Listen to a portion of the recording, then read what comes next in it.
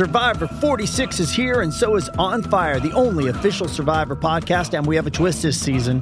The winner of Survivor 45, Dee Valladares, will be joining us every week. We're going behind the scenes of the biggest moments, the how and the why things happen, and the strategy and analysis you can only get from someone like me, a Survivor winner. Listen to On Fire, the official Survivor podcast, wherever you get your podcast. Does Monday at the office feel like a storm? Not with Microsoft Copilot. That feeling when Copilot gets everyone up to speed instantly? It's sunny again. When Copilot simplifies complex data so your teams can act, that sun's shining on a beach. And when Copilot uncovers hidden insights, you're on that beach with your people, and you find buried treasure. That's Microsoft Copilot. Learn more at Microsoft.com/AI for all. This is a test. This station is conducting a test of the emergency broadcasting system. This is only a test. Of all these opinions, this is the one that continues to blindside me, dumbfound me, gobsmack me, thunderstrike me. Blasphemy. Absolute blasphemy. Okay, it's happening. Everybody stay calm. What's the procedure, everyone? What's the procedure? Stay calm! This is the Overreaction Podcast. I am Chase. With me, as always, my man Cody. How are you doing tonight, my friend? We are doing pretty swell. Late night here for the Overreaction Pod Cruise. We're getting this one out to y'all. There is no Monday Night Football games anymore, so we don't have to go directly from a game. Gives us a little bit more time to prep and everything like that, which is nice at this point of the season. But we've only got one more football game for the rest of the 2023/2024 season. It's an unfortunate time, kind of, because I'm going to miss football for a while. We've got the UFL kicking off in March, but I don't think that's going to be the same level of competition. It's kind of sad that we've only got one game left, but it is our Super Bowl. It is going to be Chiefs back in there again, much to the chagrin of pretty much all of the NFL conspiracy theorists on Twitter or X, whatever you want to call it. Still at this point, we still don't really know, but it's going to be a fun one.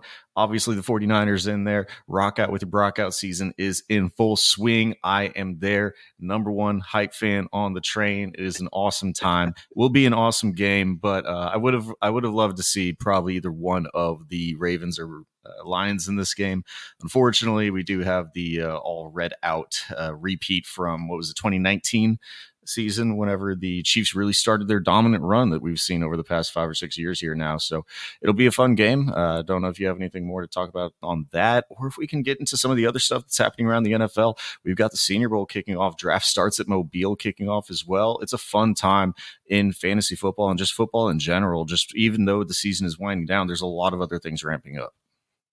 Yeah, I mean, we have a whole 2 weeks, I guess, until the actual Super Bowl itself. So we have a show next week. We'll do a little Super Bowl breakdown and our thoughts on that one. So, yep, we got the Chiefs, we got the 49ers, two of the best teams in the NFL, no doubt about it. And I think, we get the Super Bowl that some people wanted last year when Brock Purdy did get hurt. Now we get the answer to what happens if Brock Purdy wasn't hurt. So, yeah, that's great. Taylor Swift's going to be on TV. He's probably going to ruin Usher's halftime show. Lots of fun stuff there. So it'll get the best ratings in history just because the Swifties will be in full effect. But, yeah, nothing really to touch on there. The big news this week is the Senior Bowl. Absolutely, positively the Senior Bowl. And we got the full crew in Mobile at the Senior Bowl this week. Jay Rich, Ray, Scott, all in town. Really in person interviewing, getting to see these players face to face. It's been some of my favorite experiences in Destination Devi was this time just last year actually, and Ray coming in after practices talking about some of the things that they saw.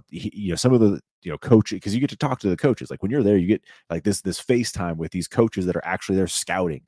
What are they looking for? What do they see? What are they loving and what are they not liking about certain players? So it's a lot of fun to be in there. So again, destinationdevi.com. This is the time to be a part of the community.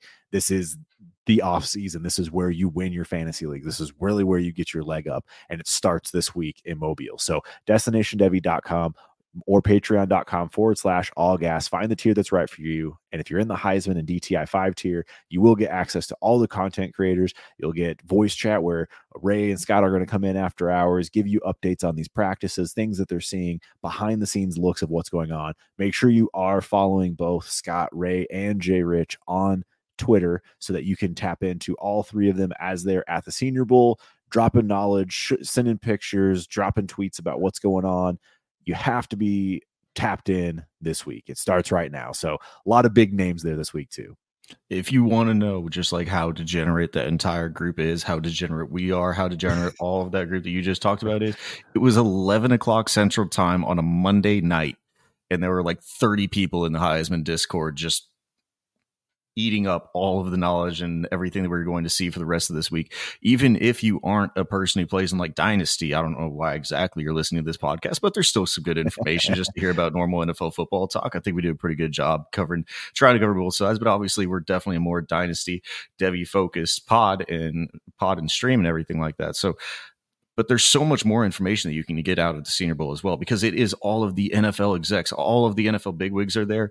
They're all sitting down. They're all going to the bar out at night, and they're all just talking in NFL football. You'll probably hear, we've already started to hear like Justin Fields rumors leaked from the Senior Bowl as well. Like everything NFL is going on all at one place, all gathered together in one single area. Absolutely sounds like an awesome time. And definitely want to go there at some point in the future, but draft starts in Mobile. It is NFL draft season. It doesn't even matter that Super Bowl still has to start up. We are hyped for so many other things other than that Chiefs and 49ers rematch. Absolutely. Again, we've been talking about this over the past few weeks. Like, this is our favorite time of year, really diving into the 2024 class and beyond. And this is where the weekend that it starts. You obviously have the Underwear Olympics coming up, but this is the week that, and in fact, you have a lot of really big names this weekend too at the Senior Bowl. Like last year, there was some good ones, and not hating on the past, classes past of the Senior Bowl, but man, like this year, like just looking at the position by position, like obviously you have Joe Milton, Michael Penix, Michael Pratt's a big name that's been popping up. We have Spencer Rattler, who was a Debbie darling from years ago, and it's like he's finally there. Sam Hartman, Bo Nix, like you have all of these quarterbacks.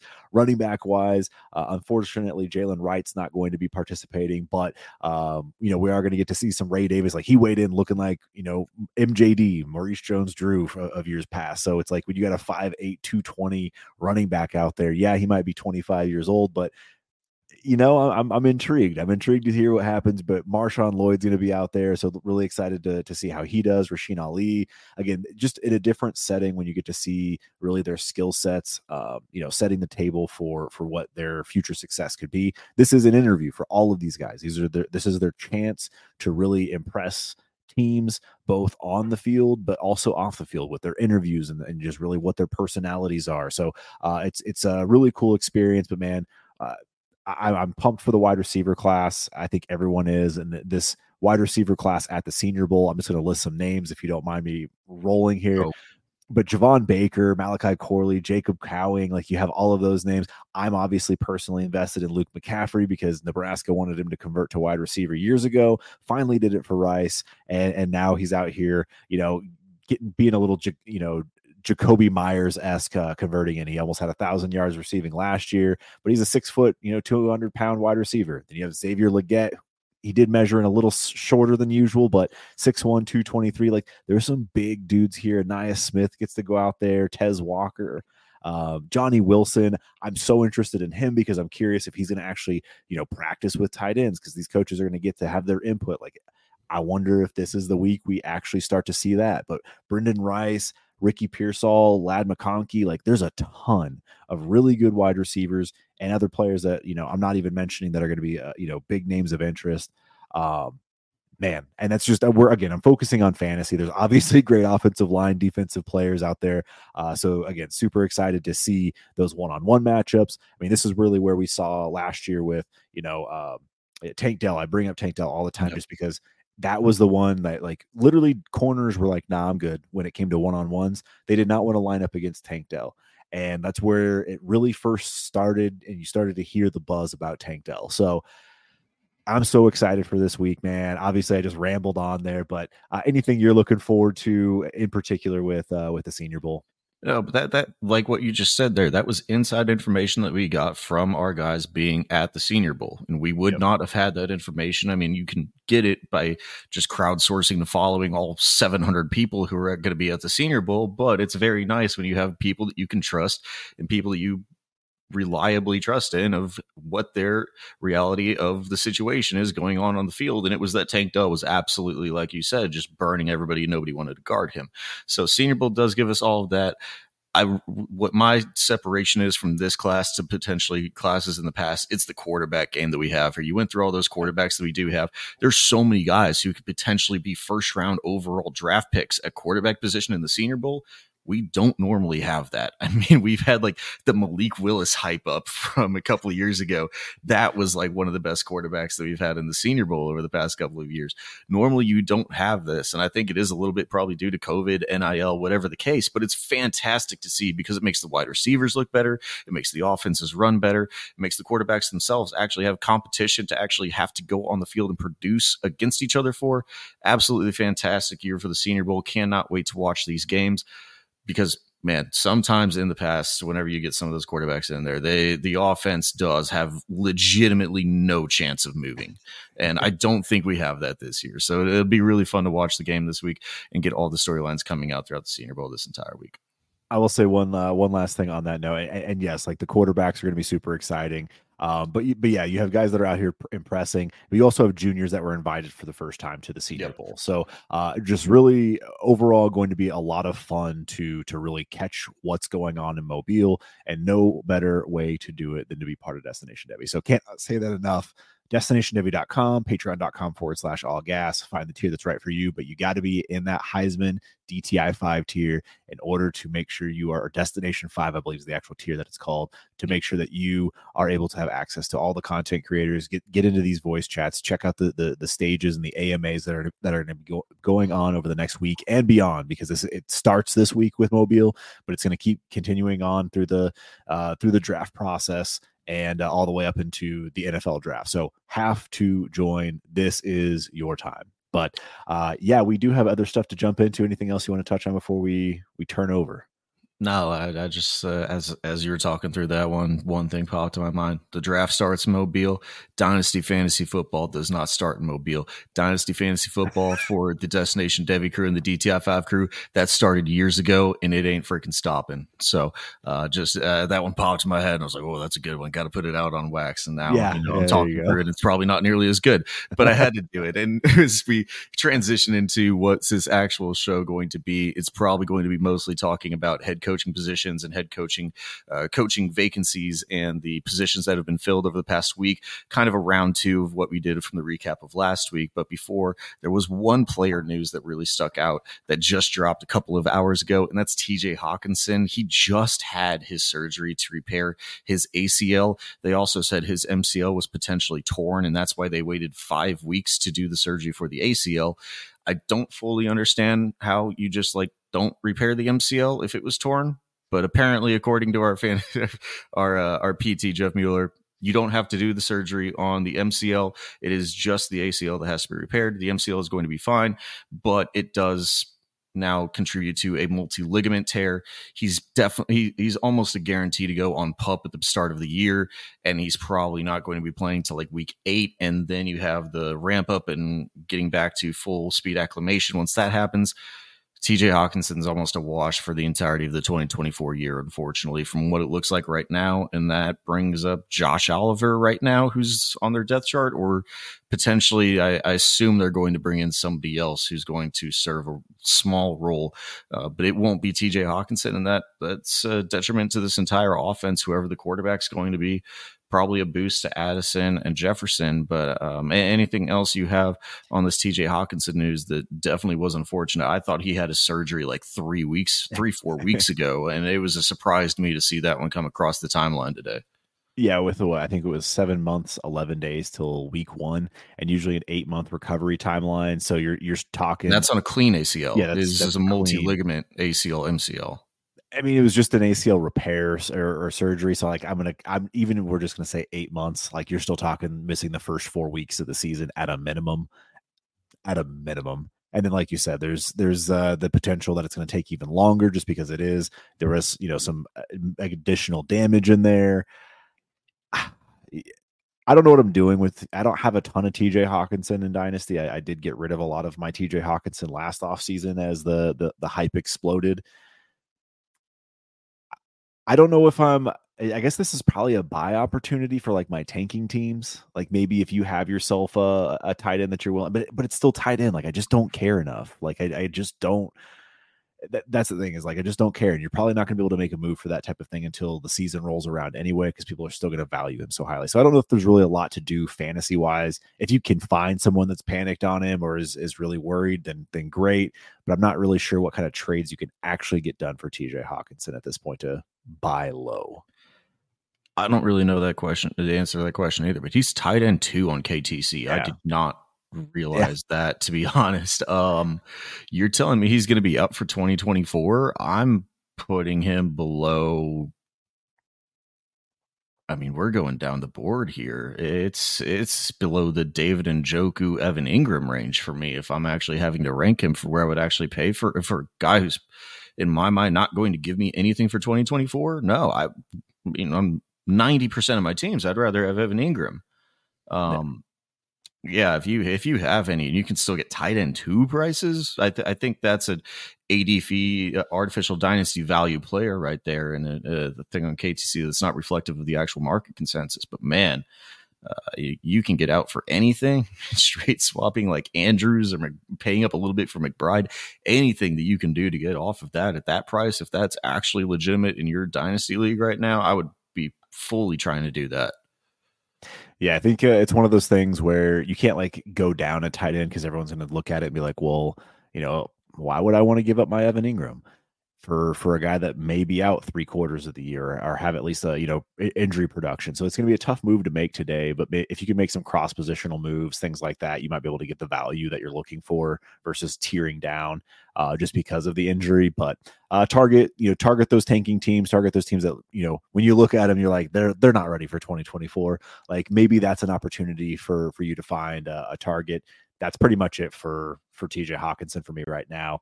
Not really any interest in acquiring him unless people are like trying to dump him. It's just you're not going to find that happy balance. Yeah, people are definitely not tight end 2 prices. No, I'll pay to put a 1 in front of that, and maybe I'll start to acquire some on the few tanking teams that we're really just leaning into fully. But yeah, not a player that I'm really interested in having on any of my teams at this point. If I can actually get commensurate market value of what the consensus is telling me right now. So let's get into the main beef of this show, and that is the head coaching hirings that have been happening over the past week or so. Let's start it off in the NFC South, almost said AFC South for the Falcons, but Raheem Morris going to become a head coach again in Atlanta, bringing along Zach Robinson from the LA Rams. It looks like this is going to be a team that probably resembles a lot like what the Rams were going to be. And you have a situation where you have everything in place but that quarterback, right?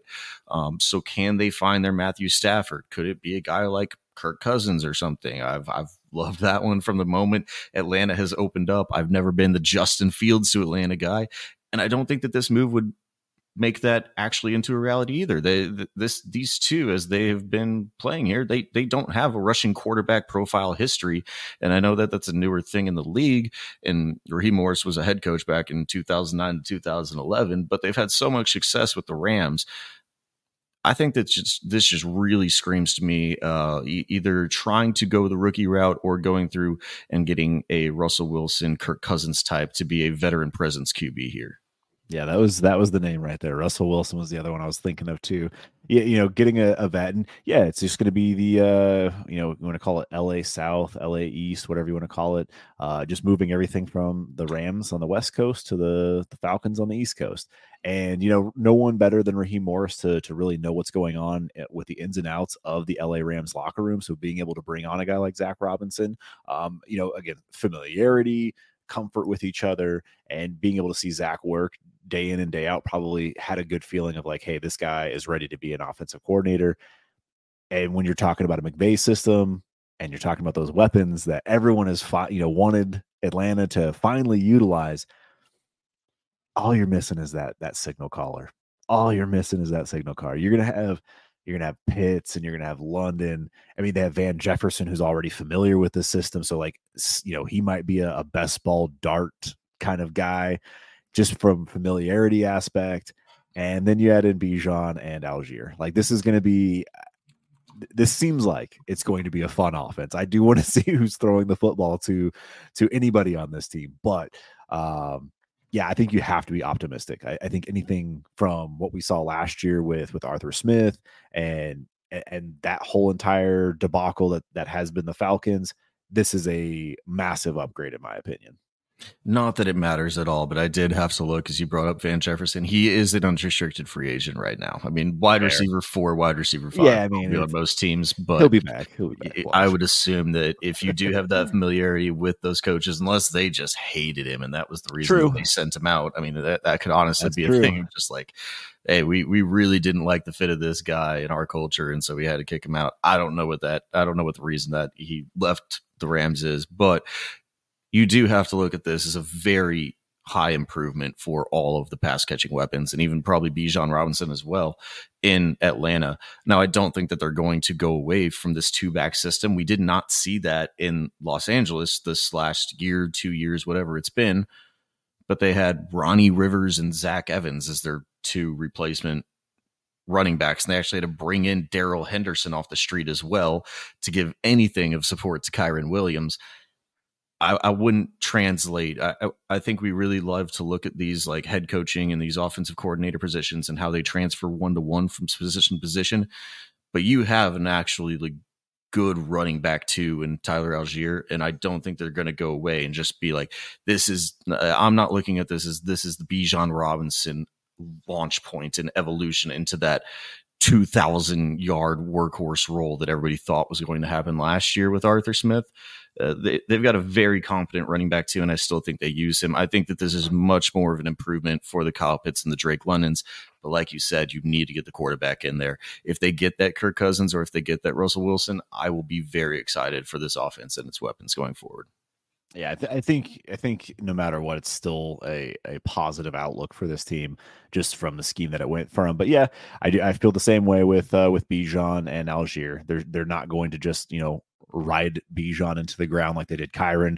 They didn't really have a choice out in LA. Maybe they do split the work a little bit more towards Bijan than what we saw with Algier, but in the end, again, I'm just optimistic for this team as a whole. So.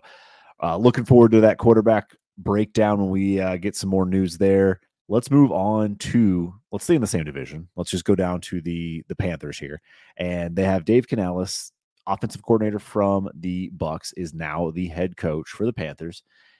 And this is a really, really good situation, in my opinion. I feel like he's kind of worked his magic with some quarterbacks in the past, and he has another quarterback project on his hands. So, going from Geno, bringing him to top 5, production, at least fantasy wise, and even I guess NFL wise, he had very good. I think he led the league in completion percentage his year there, and then again as the actual offensive coordinator in Tampa, has made Baker look very good this past season. So, can he do the same thing with? I guess the mess that is Carolina is going to be TBD.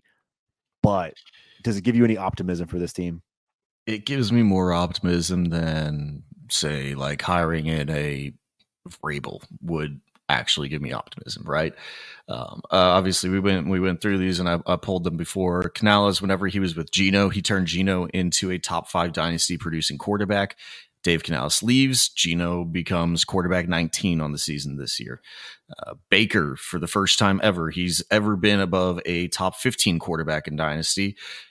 Dave Canales goes to the Buccaneers as an actual OC. Baker's the 10th ranked quarterback in normal scoring formats in his first year there. So can he do that with Bryce Young? I'm going to say no still, because the issue is, in Seattle, you had DK Metcalf and you had Tyler Lockett. In Tampa, you had Chris Godwin and you had Mike Evans. In Carolina, you have 77-year-old Adam Thielen, I believe is the actual number. And Jonathan Mingo, I guess, maybe is your second best one, and you don't have your first overall draft pick to actually get anybody, and you're basically going to have to spend probably $40 million to convince a wide receiver to go there and play for you. It's a much tougher situation than any other one that he's done in the past 2 years of these reclamation projects. I have hope because he's done it, but there's a lot of other stuff that I think factored into those other situations. Tepper's still there. I don't know if he'll still have his Monday morning meetings where he just berates and belittles Canales into wanting to quit halfway through the season. We'll see if that happens. I'm not this one, while I think it's a step in the right direction, I don't think that it ever gets to the full promised land one. This is one of my, I don't think it's a bad hire, but I'm not thinking that this is going to turn around the Panthers. I mean, this is what we talked about. Like, who wants to take the Panthers job?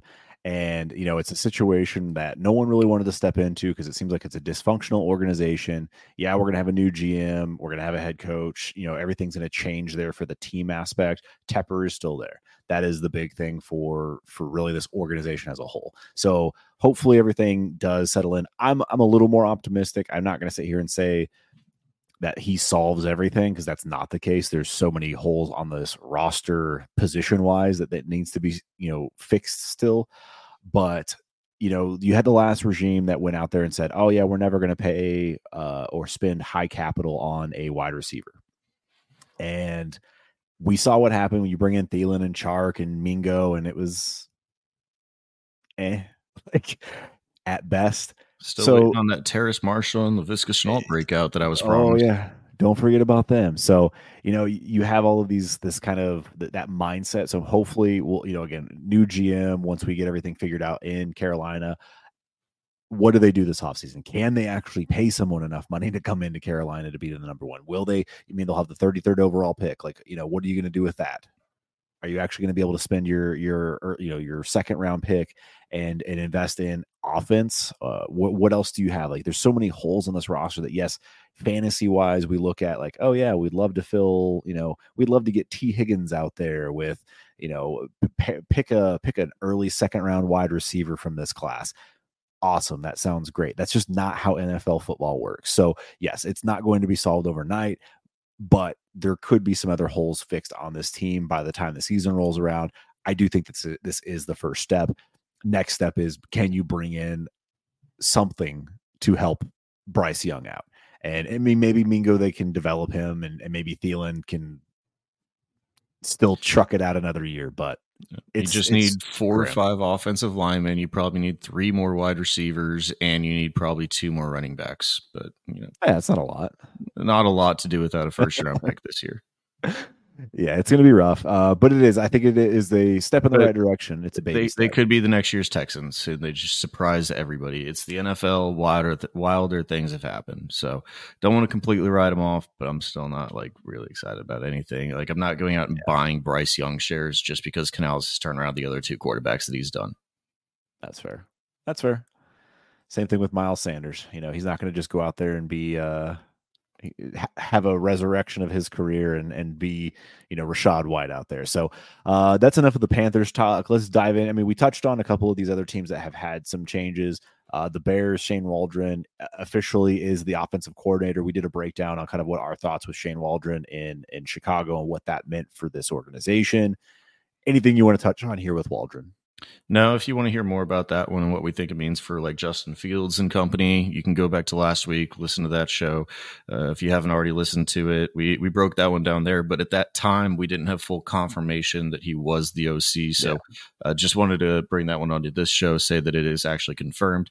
If you want any more information, go back to last week, tap into that one. And we talk about, I think we talk about one more in there as well. But no, it's not much more to Callahan hiring. Not much more to break down for this episode, though, so we can get into some of the other coaching changes that have happened. I'll kind of burn through this one as well. Bengals, they did promote Dan Pitcher from within since Brian Callahan did leave for Tennessee, as we just mentioned. We do have Pitcher stepping up into that role as offensive coordinator. I don't really put too much stock into this. I don't think a whole lot is going to change for this team, this organization. It's not like there's going to be a philosophical shift in how this offense runs. Zach Taylor's still the head coach, and is still the guy that really manages this offense and is just going to continue doing things the way that they did last year. Anything you want to touch on with the Bengals, or just keep rolling? No, I mean, just only thing, like, we saw what a offensive coordinator change could do for a team like Philly this year. So don't discount Dan Pitcher just stepping in and potentially regressing this offense from where it was. We don't know really anything about Dan Pitcher as an offensive play caller. So, like, it could be really good, and it could just be keep trucking along at the same Bengals pace that they've been doing for the past 3 years.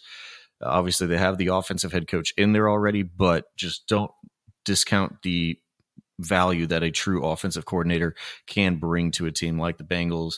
There's some cause for concern, obviously, along with the offensive coordinator change. You don't know if T. Higgins is going to come back either. Just don't expect it to be a 1-for-1 change, but I'm with you. I don't expect too much of a drop off here. I will say that the Taylor already did come out and say that he's going to be the play caller for the Bengals. So, okay. Well, yeah, 90, at least 95% of what they were probably. Yeah. But but has again, an impact on the team and everything, but it does matter. Yeah. Then let's get into the Browns here. And this one, I mean, I'll kind of let you go off on this one here, because I do feel like it was a little bit of a surprise to kind of see the offensive shift, considering how well the Browns offense did, I guess, this year with Flacco. But Ken Dorsey is now the new offensive coordinator for the Cleveland Browns. Yeah, interesting decision after the Browns got to the playoffs. And I mean, they did get the first round bounce, but they succeeded pretty well in the offensive side of the ball for everything that they dealt with. They lost their lead running back. They had 4 different quarterbacks taking starts throughout the season. And Van Pelt, who was the offensive coordinator here, who is now, I forget if he's gotten his job yet or not. I think he has gone around and done some other offensive OC candidate roles so far, potentially aligns with one of these new teams that's bringing in a new head coach. But they fired almost all of their entire staff on the offensive side of the ball. The tight ends coach, after David Njoku had one of his best years that he's ever had, like I said, Van Pelt as well. So they bring in a new offense coordinator, and this is a name I didn't see this one actually ever hit the timeline at all. But Ken Dorsey, the old Bills offensive coordinator who got canned during the middle of the year for defensive struggles, ends up as the offensive coordinator for the Browns for the foreseeable future. So this is an interesting one. I actually think this is one that could, I'm interested to know why. I don't think we'll ever actually know why this happened, but I'm interested to see if Van Pelt, who was running this offense, looked at the offense as it was running under him whenever it was like Joe Flacco in there, was being like, hey, I'm really a Joe Flacco guy. Like, I think we could actually roll forward with him, and it's probably a better outcome than me running this offense with Deshaun Watson. And you now bring in a guy who's done work with Josh Allen and made him successful with a rushing quarterback profile. Obviously, Watson doesn't have that much of one, but I think potentially Ken Dorsey aligns a little bit better with Deshaun Watson than Van Pelt would have potentially aligned with a Joe Flacco type or any of the other quarterbacks that they've been rolling through there throughout the entire 2023 season. I think this could be a thing to just try to align more philosophically around Deshaun Watson. And I think it's obviously there were problems that appeared during his time in Buffalo, but I don't think that this was really a Ken Dorsey problem. So I think this is actually at minimum, a net negative, like a net neutral move for Deshaun Watson in the future. And I think it could actually have positive implications as well. Yeah, just to touch on Van Pelt real fast here. I know he has interviewed for the Bucs offensive coordinator job to reunite potentially with Baker Mayfield in Tampa. And then I believe the Las Vegas Raiders were the other ones that have interviewed him, according to Rap Sheet. So, okay. Yeah, so those are the ones that like he's interviewed for. But yeah, I mean, I do think you're exactly right. I think it's someone had to go. It was kind of like a shakeup. Stefanski needed to do something. It's just kind of scapegoatish. I do think that Stefanski is going to be on the hot seat next year. I know it's not necessarily his fault with, again, injuries that we've mentioned, quarterback that you traded for not playing well and then being out. So yeah, there's been some issues there in Cleveland, and maybe this will be something that helps kind of expedite the turnaround. And I do feel like it is something that's going to be more aligned to Deshaun Watson, but in the end, nothing really changes in me for fantasy purposes. Browns are going to be good next year if they're healthy. They were obviously good this year with Joe Flacco and all the injuries they had. So we'll see how that pans out, but I'm not going out of my way to now just invest in, certain players just because Ken Dorsey's there. No, I don't think so either. Goodness. Okay. I was just trying to pull up the real quick the KTC value of a Deshaun Watson and see where you personally have him. We just got finished talking about him. You brought him up in that in that sentence that you were talking about right there. Baker Mayfield or Deshaun Watson. Currently, KTC will tell you that it's Baker Mayfield. Wow. What is Watson ranked right now? QB He is currently the QB 19 in KTC. I'd buy. Ones above him include Tua Tagovailoa, Jared Goff, Bryce Young, Baker Mayfield. Then it's Deshaun Watson, Will Levis, Kirk Cousins, Matt Stafford. Man, that's interesting. Okay. I mean, I interesting list of people sorted in a weird way, but I do think the rookies are in there as well right now with, Caleb and all. Yeah. So that makes a little more sense. I was like 19, man. But yeah, I mean, people, never mind. No rookies are in yet. Well, that just hurts my feelings then. But yeah, no, I think Deshaun Watson would be a buy because people are out on him. People are concerned about his future in the league. But, he has the contract. I do think that they're going to give him the opportunity. Man, that's cheap. I think I might have to get some shares. I'm not going to go out and just buy them all, but I might have to go get a couple just at that price. It feels like it's a, 50% off sale. So yeah, with a guy that has top 12 upside. QB2 overall in dynasty days feels like a long ways away, but that was where Deshaun Watson was at one point in time, was back to back with Patrick Mahomes as the QB2 overall. That's wild.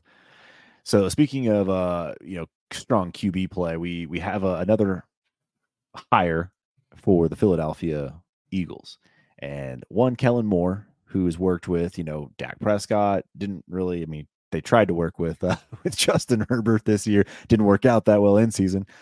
Now he's going to go work with one Jalen Hurts for the Cowboys rival. So very interesting. I think it's a very good hire for Philadelphia. They needed an offensive shakeup. They needed an offensive and defensive shakeup in the worst way based on how that season ended. And I think Kellen Moore is a good fit.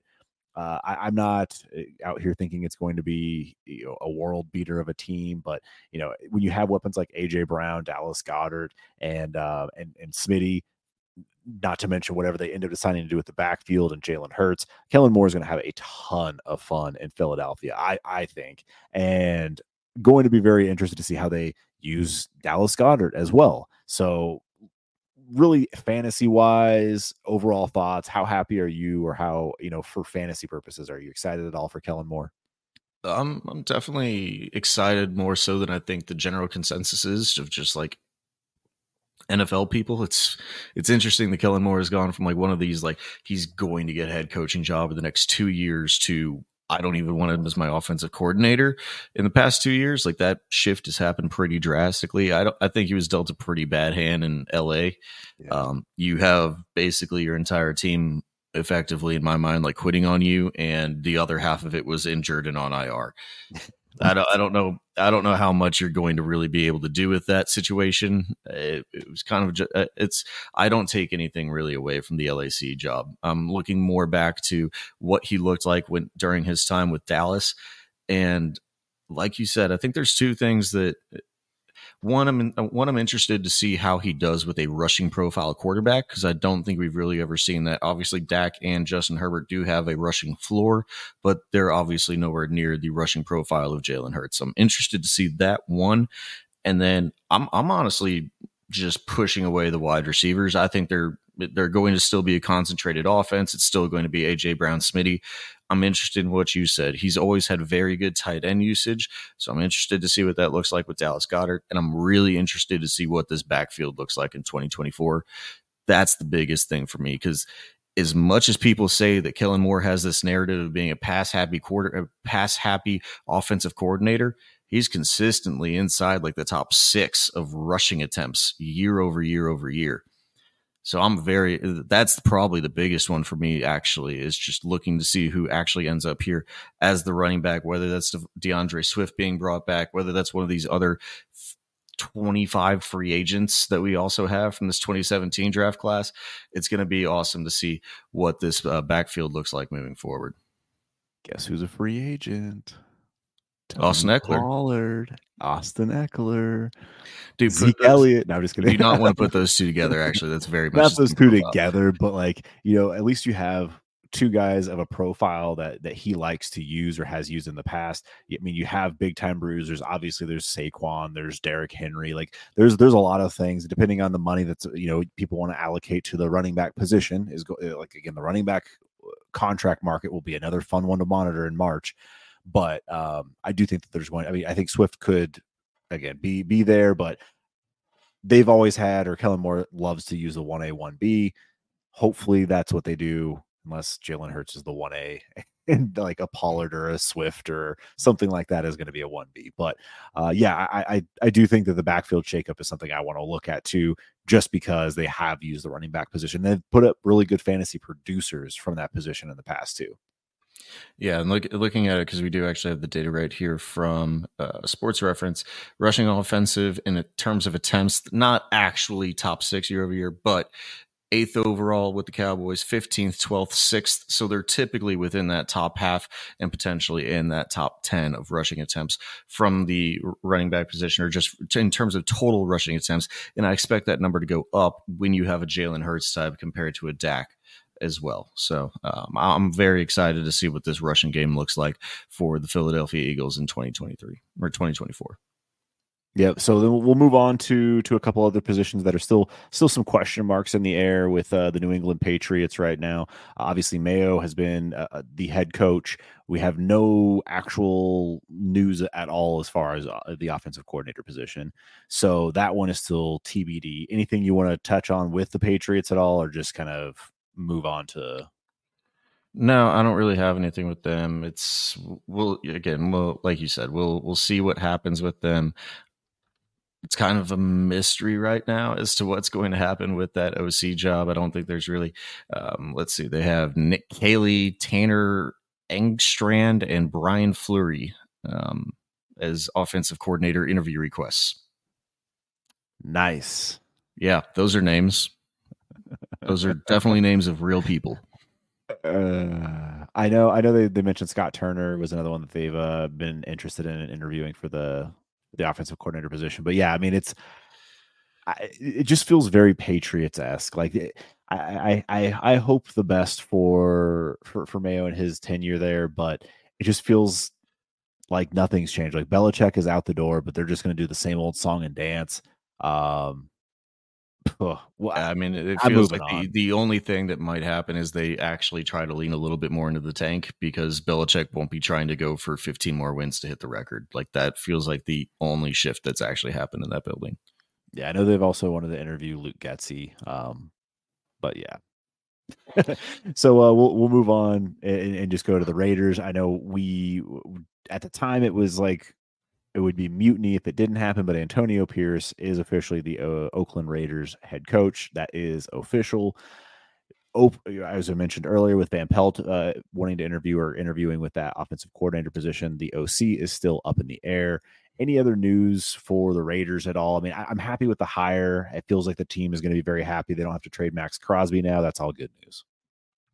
Yeah, you're in a very difficult division now with Andy Reid, Sean Payton, and Jim Harbaugh, who's going to be the guy that we're going to be talking about here in just a second. I like Antonio Pierce. I think it was probably the move that the Raiders had to make, and I still think they're by far the worst team in this division. So it'll be interesting to see how long this really lasts going forward. Yep. And they missed out on Zach Robinson because that was one that they were interviewed as well. So we shall see. Again, tough situation to be in for the Raiders. Tough. But as you mentioned, let's dive into their rival. And the hire that everyone had wanted this offseason was one Jim Harbaugh. And it is officially official, like a referee with a whistle. And we have Jim Harbaugh as the head coach for the LA Chargers. I know. Just that was a rough one. Just mute me. Just dad jokes out here. Yeah, so we have Jim Harbaugh there. Offensive coordinator still TBD. There was rumor of Kellen Moore interviewing, but obviously that can't happen anymore. There's obviously the name of Greg Roman still out there. What are your thoughts on Jim Harbaugh and kind of the situation of Herbert, Chargers as a whole now? I'm still questionable on where I exactly sit on this one from an offensive scheme situation. However, head coaching situation, I mean, I've been saying throughout this entire coaching cycle, and as we've been having these overreaction pods for the last couple of weeks, we've been talking a lot about these head coaching vacancies and hirings because it's pretty much most of the NFL news that's happening right now. I have always said my top 4 list, Pete Carroll, Mike Vrabel, Bill Belichick, Jim Harbaugh.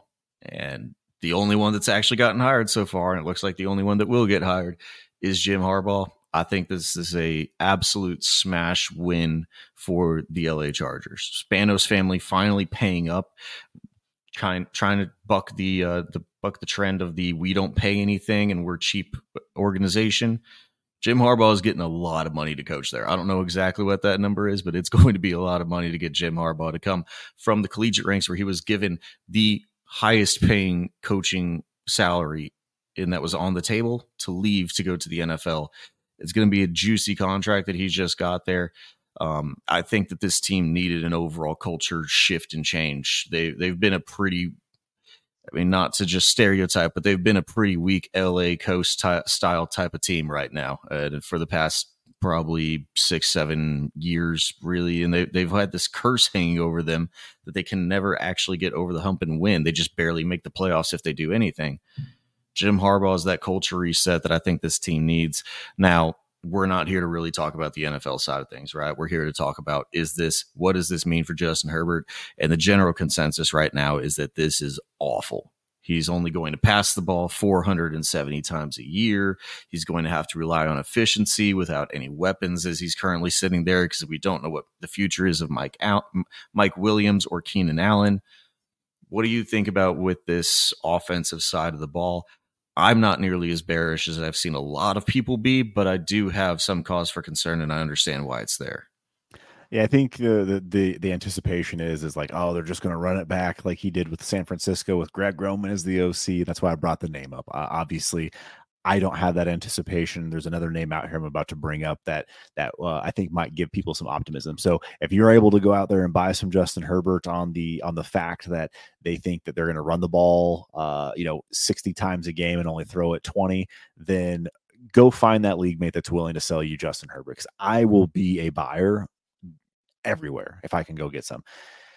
I'm not really worried about it. I get the sentiment behind it, but I think that no matter what they end up doing, they're going to have an efficient offense. They know how to, use the quarterback position.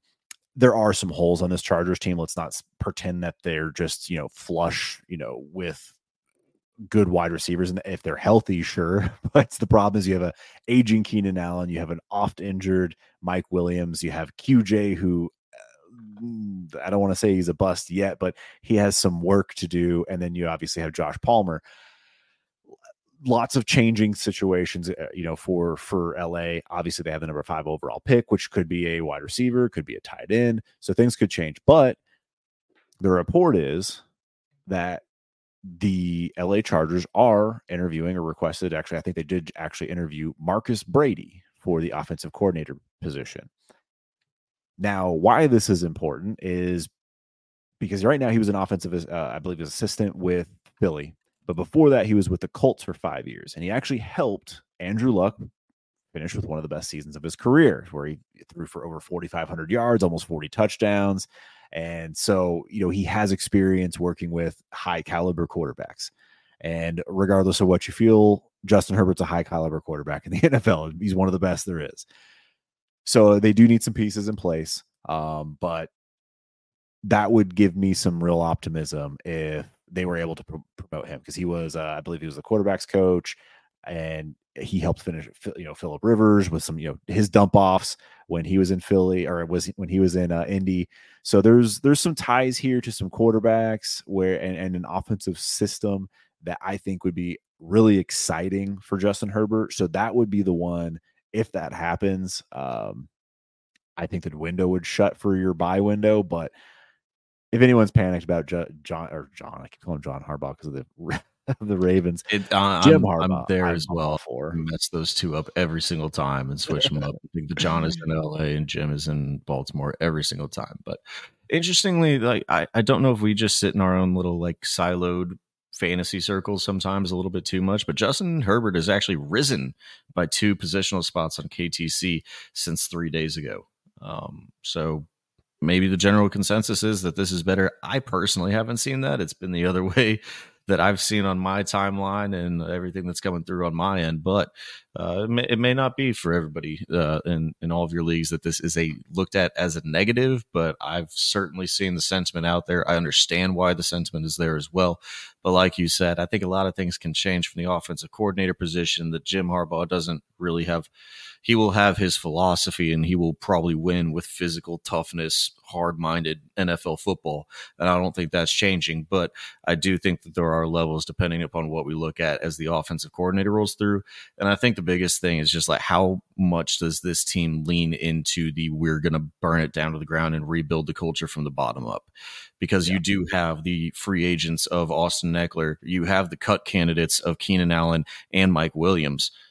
If all of those things are gone and your best wide receiver is probably Josh Palmer at that point, it's going to look really bad in the streets of LAC there.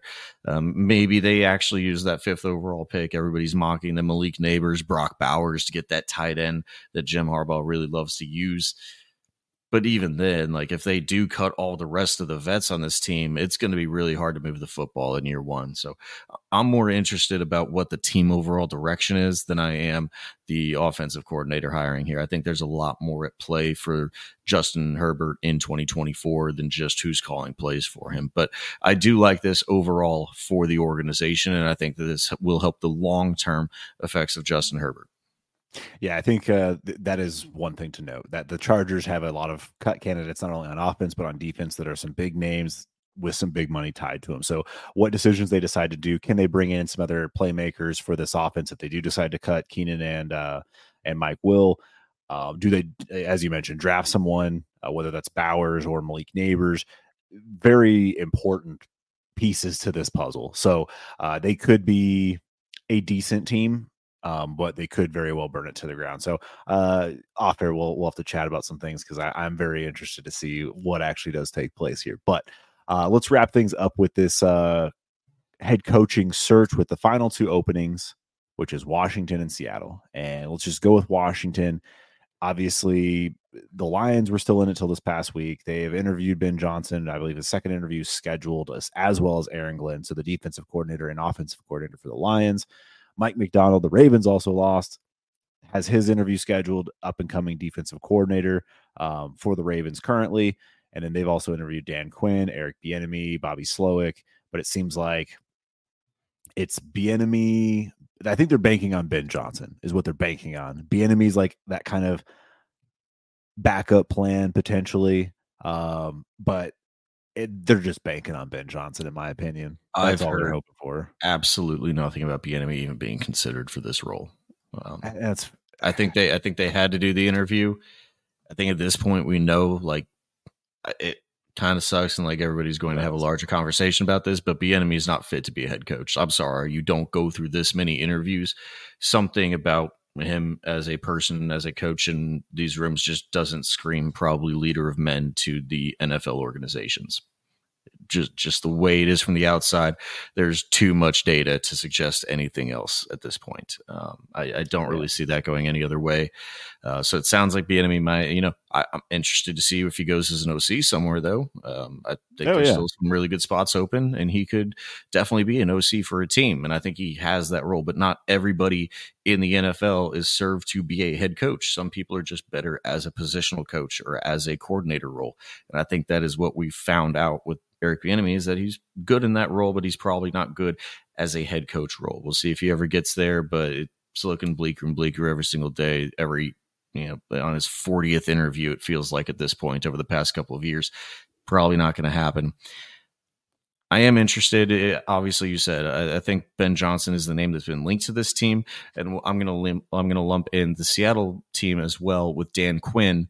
That was interesting on McAfee's show today on Monday that Adam Schefter was on the show, and he was saying I would bet one or both of those do not happen. I would put good money on one or both of those do not happen, and so it'll be interesting to see. I think we've kind of penciled these two in for a long time for these two teams, but they've been the ones to take the longest time throughout the process as well. And I do think that that means they're probably looking at every scenario, every candidate really in depth here. And so we'll see. I mean, legitimately, the Lions could have both coordinators back. They're definitely not losing both. I don't think Aaron Glenn and Ben Johnson are both leaving to these two roles. And so you at least have a coordinator back for the Lions, which nobody thought was even going to happen. Everybody thought they were going to be the Philadelphia Eagles of last year. Good for the Lions, good for these teams moving forward that are going to be able to retain their guys. So it'll be interesting to see what these two teams do going forward. And I think we'll probably see that over the next week or two, unless it's a team that's in the championship game that gets a coaching position. But truthfully, out of these lists that we're looking at right now, nobody of the Kansas City Chiefs are being looked at. Like, it's not like Spags is being looked at as the DC to go somewhere as a head coach. Nobody on the 49ers side of the ball is really up for that head coaching role either. So I think we will see both of these positions filled probably here over the next week or two. Yeah, I agree. I think the other name, it was Vrabel that was brought up for Seattle. It seems like Ben Johnson is obviously in consideration there, as he should be. Mike McDonald is the other one. If it's not Dan Quinn, the defensive coordinator for the Ravens, as mentioned earlier. But I not everyone can get a head coaching job right now. So it comes down to two of these guys that have interviewed are going to end up there. I don't know. No one knows really, right? Like, everyone thinks Ben Johnson's favored for Washington and Dan Quinn for Seattle, but we very well may see Vrabel sneak in somewhere. I don't think Hoodie is coaching this year at all. I don't think he wants to go to either of these situations, or I mean, no one's going to give him the power that he wants, at least at this point. So nobody's even interviewed. Like, he's so only like, other than interviewed the Falcons, with the Falcons. That was a wrap. Yeah. But yeah, any other names that come up? I know Clint Kubiak has been mentioned, at least in the offensive coordinator circles and things like that. But really, I mean, it feels like a lot of these guys should go back to their situations. Other than Ben Johnson, I think Ben's might be ready, but does he want these positions?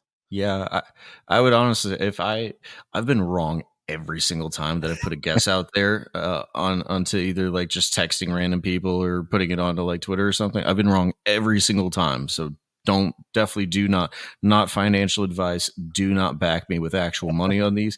If I had to guess though, I'm going to go out on a little bit of a limb. I'm going to say that it's Ben Johnson to Washington. I'm going to say it's Mike McDonald to Seattle. Okay. Yeah, I would love to see Ben Johnson turn down Washington and go to Seattle. I would love to see Ben Johnson in Seattle. Just what can he do with that offense with those players?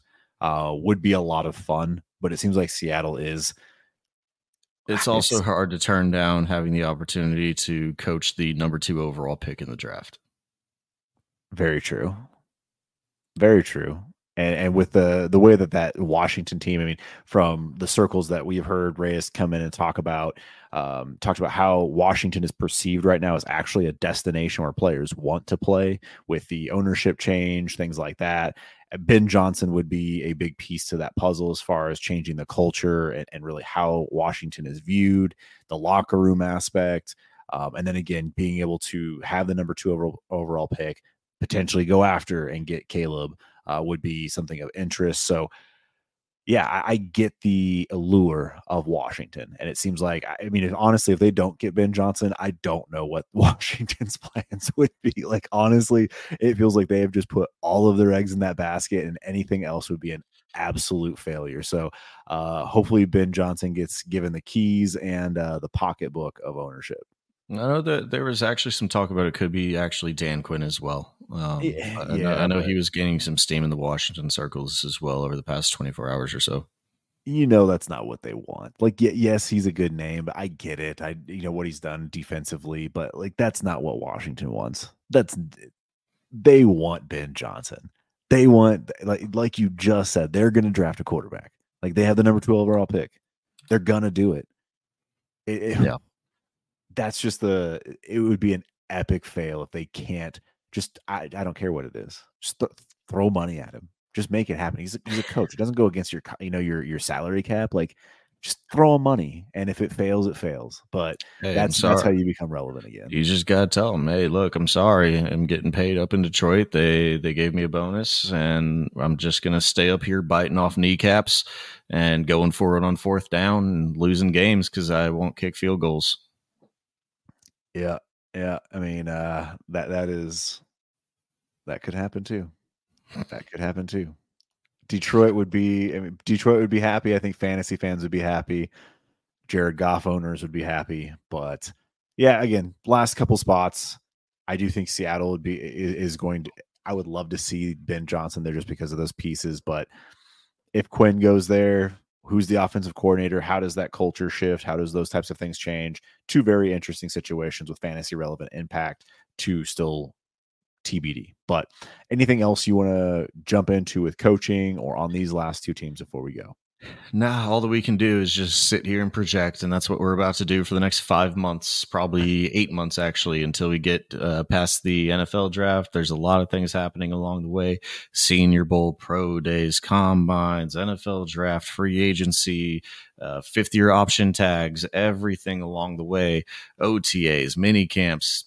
So much fun. Hard Knocks is going to come back around for another year. Who gets Hard Knocks? I'm interested to see. It's always a good time, a good show. Probably more so. They're probably more hyped than it is actually good, but I'm going to watch it every time because I miss football by that point and enjoy the last little bit of football that we do have. UFL's kicking off as well here mid-March, I believe, too. Definitely going to get a fantasy league up and running for the UFL as long as I don't have to manually input numbers, which I probably will and probably won't happen. So I'm so excited. Like you said, that there is legitimately a part of me that likes this portion of football, and especially fantasy football, even more so than the actual NFL season, because it feels like you're just trying to stay afloat for 17 weeks straight. This portion of the season, we get to reflect, we get to look forward, we get to do more process stuff for you all going forward. A lot less overreaction because there's not as much to overreact to. It's a fantastic part of the season. Will be absolutely fantastic to be back on draft streams and stuff like that again. So looking forward to the rest of the season, but it is a lot of projection. Don't get it twisted. There is a lot of stuff that we will probably start to put way too much emphasis on over the next 8 months. So we'll overreact. Exciting. Yeah, no, it's a great time of year. Again, make sure you're tapped in destinationdebby.com. Check out all the articles and the tools that we have, the Trinity tool, as well as the War Machine and everything that is going on there. JB's done some awesome work. Ray and Scott constantly working on that as well, to make sure that is the best possible tool that you can use for fantasy. And then make sure you are part of the community. Patreon.com/allgas. Destination 5 tier is going to be the tier for you. So you have nonstop access to all the content creators here at Destination Debbie, including Scott, Ray, all of the DTI 5 crew, anyone and everyone, voice chat, us, of course. We're there from time to time. Just kidding. We're there a lot. But yeah, if you want to hear us or BS with us in voice chat, we'll have a lot of fun there too. But man, truly exciting times ahead.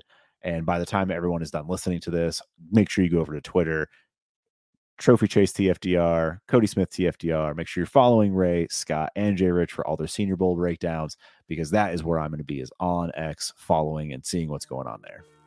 It'll be a lot of fun going through this next week, and can't wait to see you back here next week on the Overreaction podcast.